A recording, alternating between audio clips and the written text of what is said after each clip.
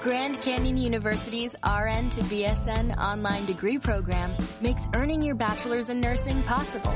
Balance online coursework with local in-person clinicals to position yourself for potential leadership opportunities in the time you have from wherever you are, leaving room for what matters. Achieve your goals with your personalized plan and team behind you. Find your purpose at Grand Canyon University.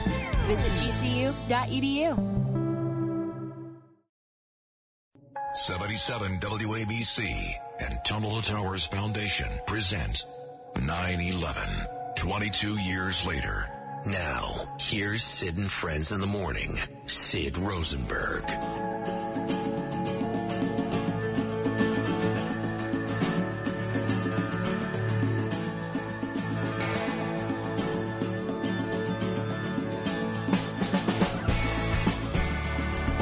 You know, before the game last night, Giants and the Cowboys in the pouring rain, they did an amazing job of paying tribute to 9/11, which I'm surprised because the NFL is woke and horrible. And they unfurled this beautiful, beautiful flag across the whole field. And the celebrity singer who sang the national anthem was Queen Latifah. And the guy standing next to me was furious. They can't have her. She's liberal. She hates the cops. She hates this country.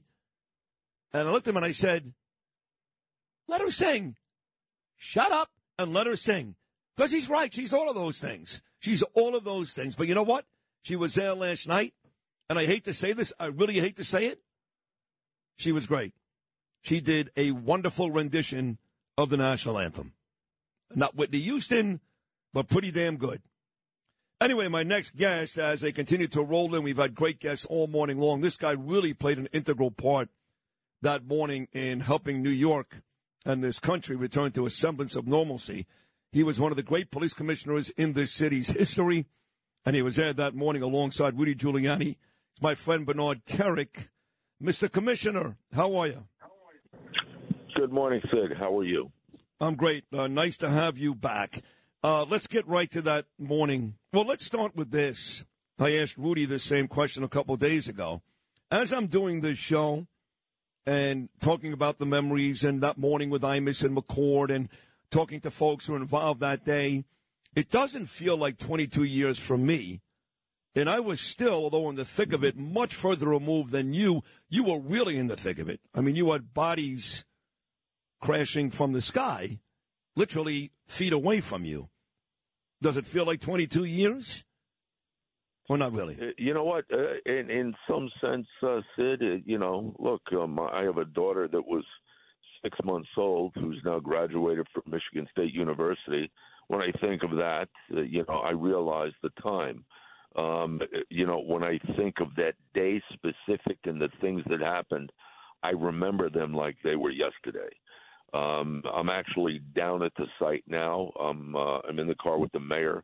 We're just getting down here. And as we Wait a second. You're in the car with Giuliani? The digital dollar could give the feds control of your money. Get the digital dollar report. Call 1-800-862-6970 and also receive a $1,000 credit from Priority Gold to protect your money. Or just go to digitaldollarreport.com. Please note, the information provided does not constitute financial or investment advice. Yeah. Put him on for a second right now. He's listening. Go ahead. Put him on for a second right now, Bernie, please. Hey, Sid, how are you? Rudy, where the hell were you at 7:40? I was supposed to call you at, what time is it on there? It's on our list at 9:50. It's on our list at 9:50. You have a list that says 9:50. No surprise. Okay, I will talk to you later on this. That's okay. I'll talk to you later on this morning. I love you. Let me talk to Bernie Kerik. Thank you. Okay. All love right. you too. Love you too. Bernie, thank you. I'm sorry about that.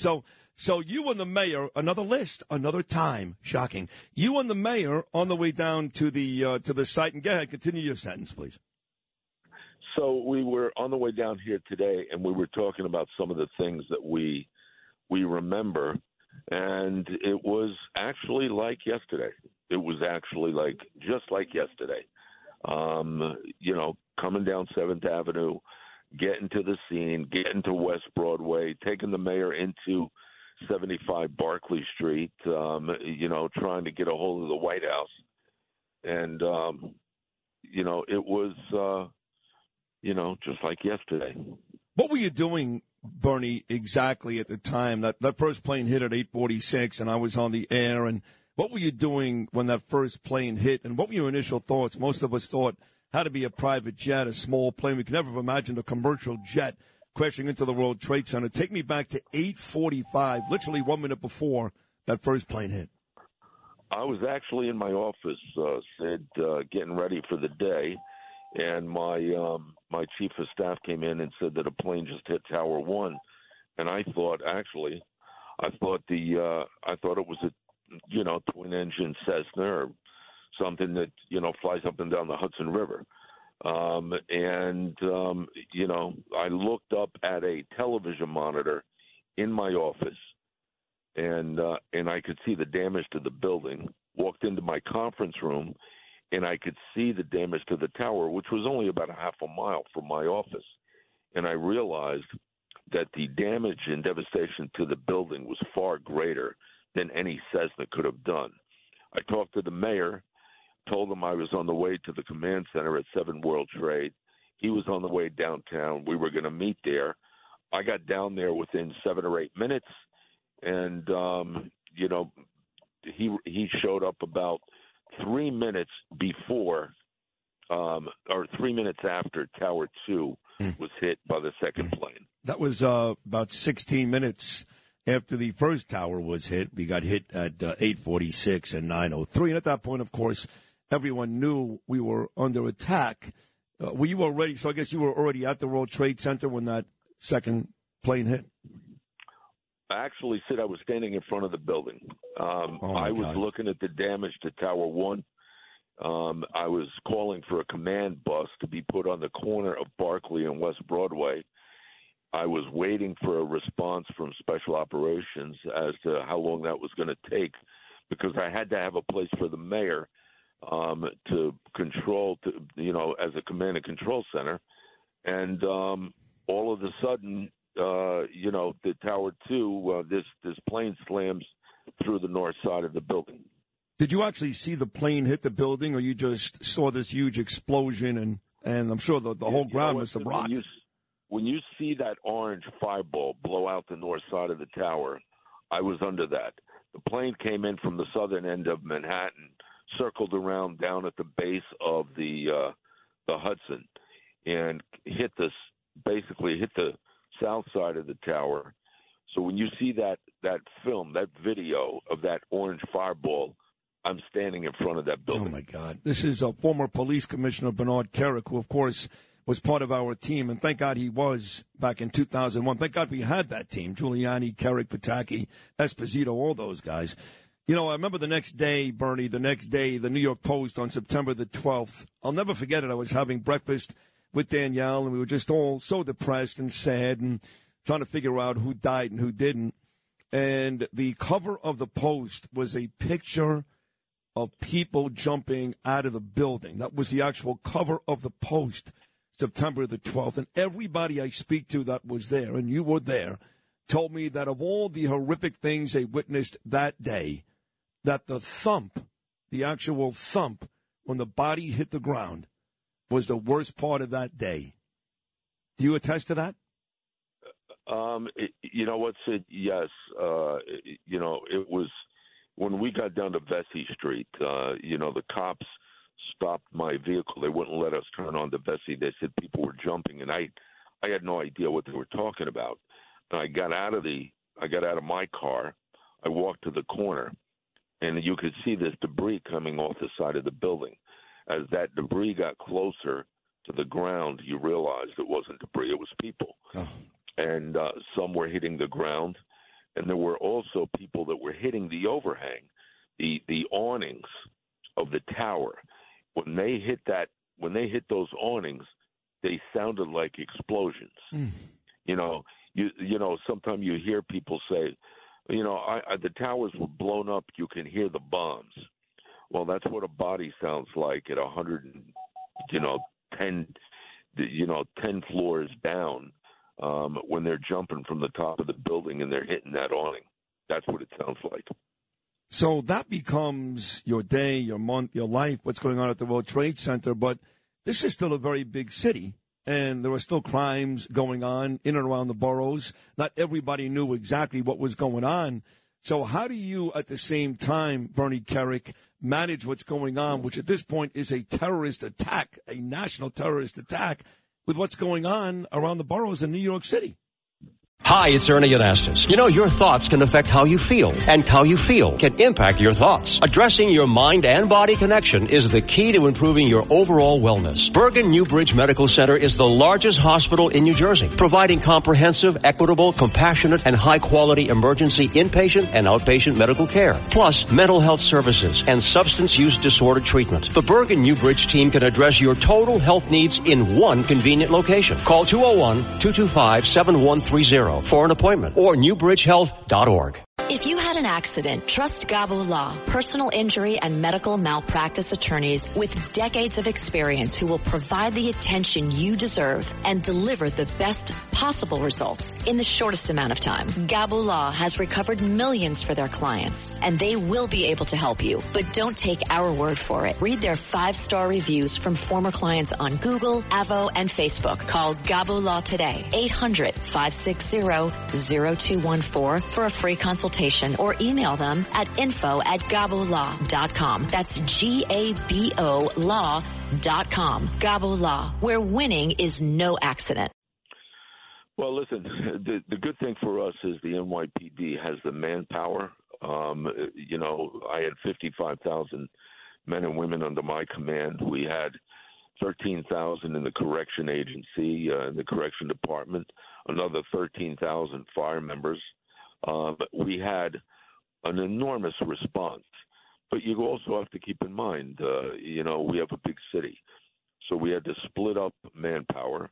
We had to have people downtown, you know, working to, you know, respond and rescue and, you know, work on the recovery, work on the investigation.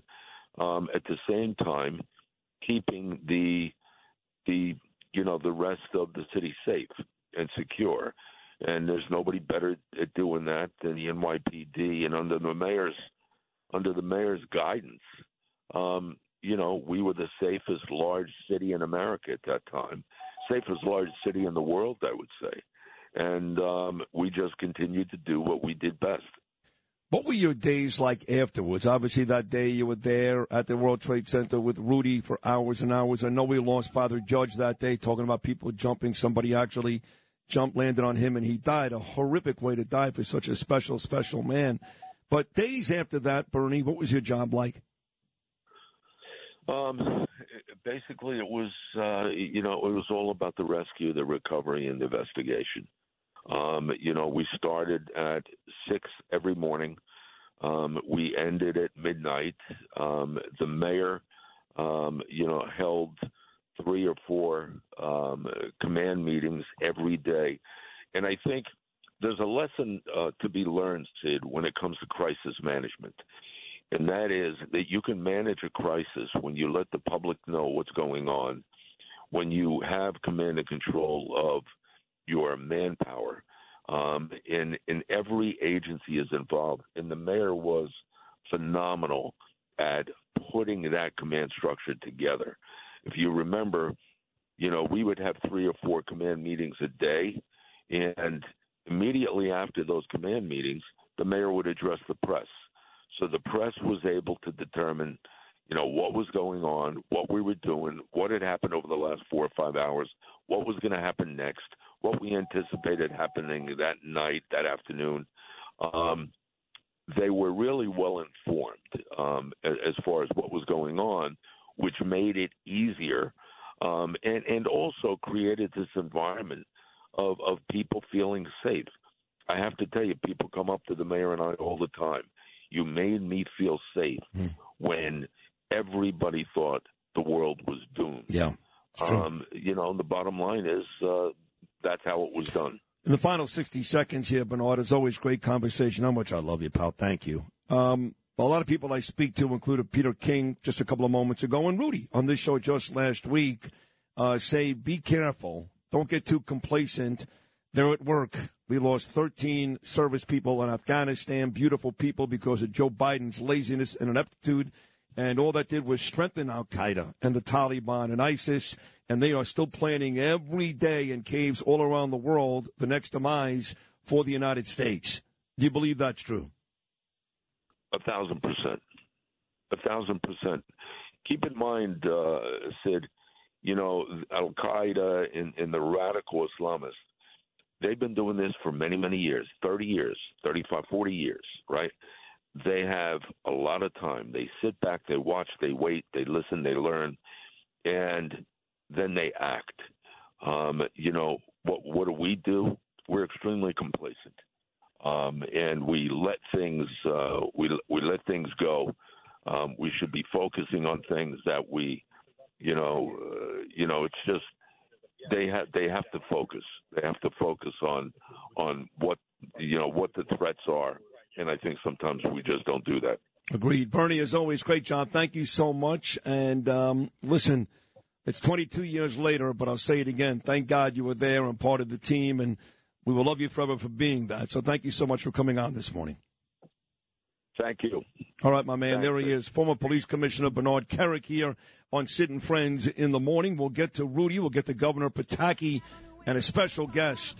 His home run heard round the world, and New Yorkers cried, not out of fear or despair, but out of joy when Mike Piazza homered against the Atlanta Braves. Mike set to join me coming up at 9:30. Our commemoration, never forget, 22 years later, continues right here on Sid and Friends in the morning.